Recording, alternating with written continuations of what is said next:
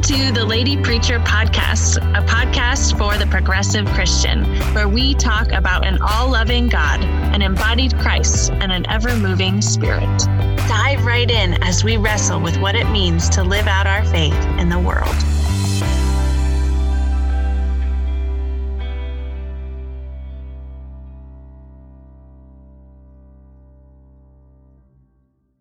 Hello, my friend. Today we are continuing with our series on parables, and today we are going to look at Matthew chapter 20, verses 1 through 16, and this is the parable of the workers in the vineyard. So I invite you to just take a moment, let your shoulders relax, relax your jaw, release your tongue off the roof of your mouth, and just take a moment to be present and listen now to this word from the gospel. The kingdom of heaven is like a landowner who went out early in the morning to hire workers for his vineyard. After he agreed with the workers to pay them a denarius, he sent them into his vineyard.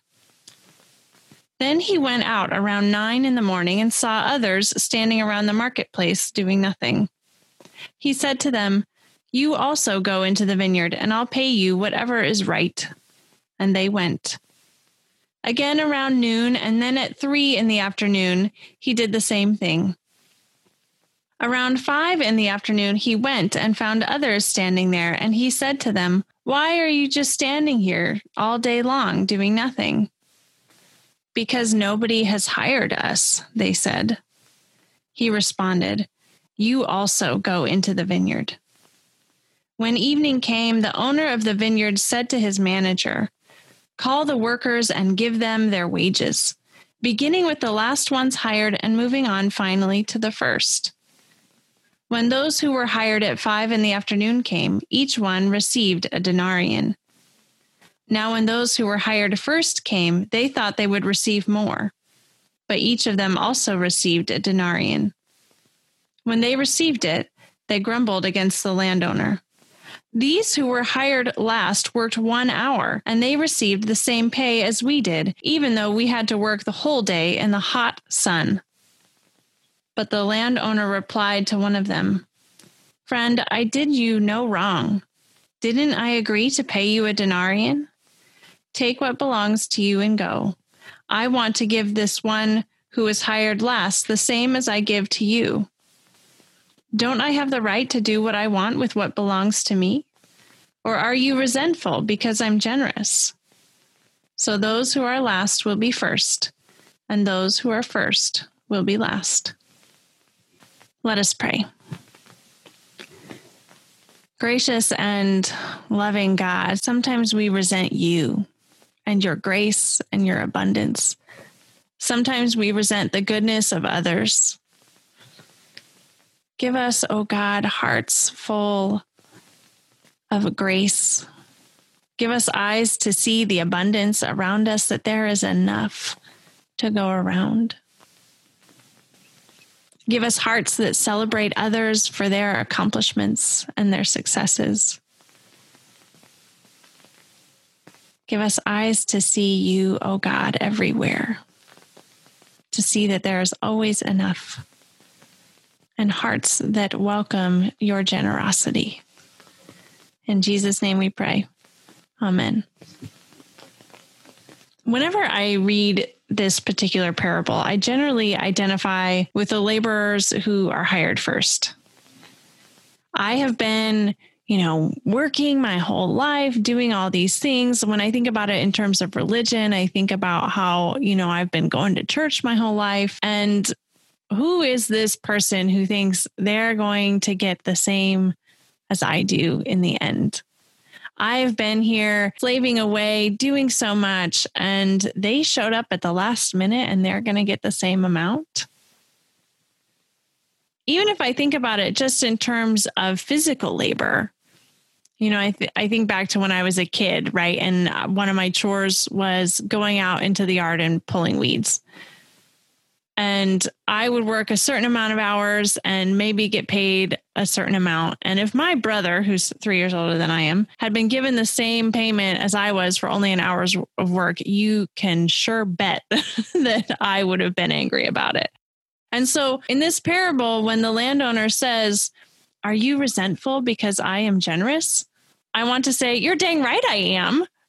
Absolutely, I am resentful because you are generous, because I deserve more. I deserve my fair share. It reminds me of when I was a kid and I would yell at my dad, "That's not fair." And my dad's response was always, "Life isn't fair, Kelsey." And that really irked me.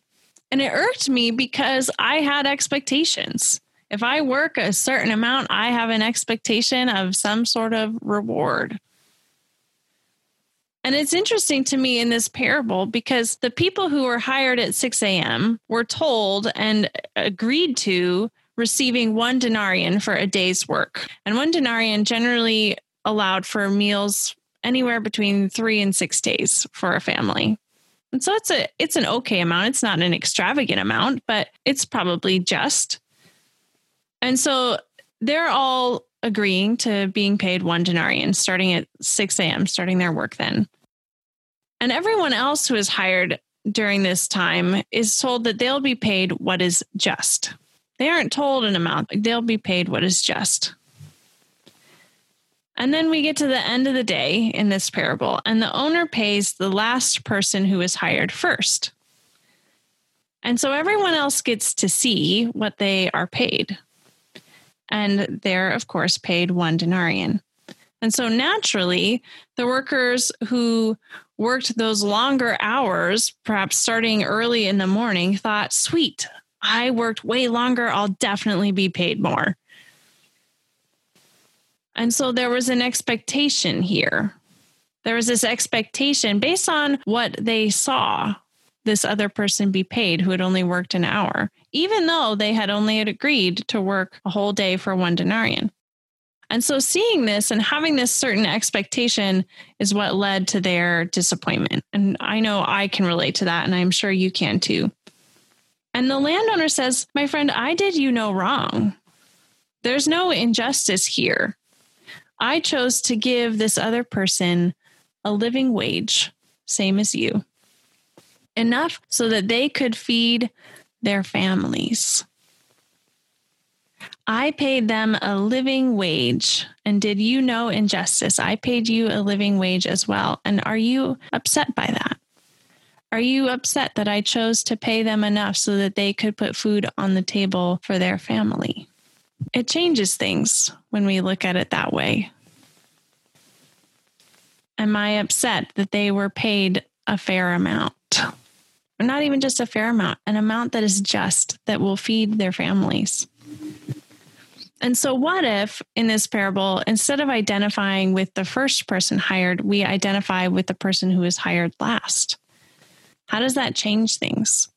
We don't actually know anything about why they were hired last, other than that no one had hired them. It makes me think of if you've ever gone to Home Depot or to Lowe's and there's inevitably people standing there who are hoping to be hired by the folks who are going in and buying supplies. And they're not just standing there at 9 a.m., but they might be standing there all day hoping that someone will hire them because this is their only option. And so perhaps that's what's happening here. They're standing there in the marketplace hoping to get hired and no one is hiring them. We don't know why. Maybe they feel invisible or unworthy, like nobody sees them. It reminds me of when people were picked last in PE in grade school. Or it makes me think of those who have had their resume passed over because of their name or their age or their gender, until someone finally notices them. Until someone finally notices you and hires you if we are identifying with this person. And not only that, but they decide that they want to pay you a wage that allows you to feed your family. Can you imagine how you might be feeling in that moment? What is your reaction to their generosity, to the fact that they have seen you? Finally, someone has seen you. For me, it's gratitude, immense gratitude. Thank goodness. I have been seen. I have been deemed worthy. and I have been given enough to sustain myself and my family. And so in this parable, what is happening is that the first and the last and everybody in between is given enough. Not an extravagant amount, but they're given enough. And they're given it equally. What the landowner is doing is leveling the playing field. There is no hierarchy of worth. There is no hierarchy of belovedness. There is just equity. As I was preparing this message today, I came across a quote, and I'm going to paraphrase it a little bit, but it said, "Amazing grace stops being amazing when it's expected." So if in this parable, the landowner is God, are we angry with God for being just in a way that doesn't necessarily feel fair to us, but is just to God and to everyone else? Are we going to be angry with God for being generous? Are we going to be angry with God for saying there is no hierarchy of worth based on what you have done or have not done? There's no hierarchy of belovedness. Just because you think you have earned more love than another person doesn't mean you actually have. Amazing grace stops being amazing when it is expected. Amazing grace is for those days when you feel worthless, when you feel like you have been unseen. Amazing grace is for that person who was hired last, perhaps because they had been looked over again and again and again. Perhaps amazing grace is for those days when you're like, oh, even me, God? Even me? You love even me? Even I am welcome. What Jesus is doing here is moving us from that place of resentment to that place of celebration. Rather than resenting the fact that those other people were welcomed, those other people got into, those other people were given the same amount as me, moving from resentment to celebration, celebrating that we all have enough, that we are all welcome, that we are all beloved in God's eyes. Can we celebrate rather than feeling resentful? Can we celebrate God's love and God's grace? Can we be amazed that even we are welcome in God's kingdom? Because that's what this is about. It's not about what we do. It's about what God is doing. And what God is doing is proclaiming this wild and inclusive message of love and grace for all. And that God's promise is that there is always enough. That those who will be first have been last, and those who have been last will be first. It is all one. Leveling the playing field, saying all are welcome. Not one is less and one is more, but we are all equal and beloved in God's eyes, and we will all have enough. That is the amazing grace of God. That even you, that even me are welcome and beloved and worthy in this kingdom of God. Amen. My friend, thank you so much for joining us today. I am so grateful for you. Without you, this ministry would not be possible. So thank you from the bottom of my heart. The Lady Preacher podcast is part of a nonprofit called Dancing Pastor Ministries, and you can find us online at dancingpastor.org or join the community by finding us on Facebook at Dancing Pastor Ministries. If you would like to be a part of supporting this podcast, there are many ways you can do that without giving monetarily.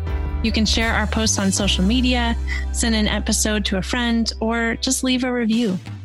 If you would like to support us financially, you can do so at dancingpastor.org/give. My friend, you are a gift.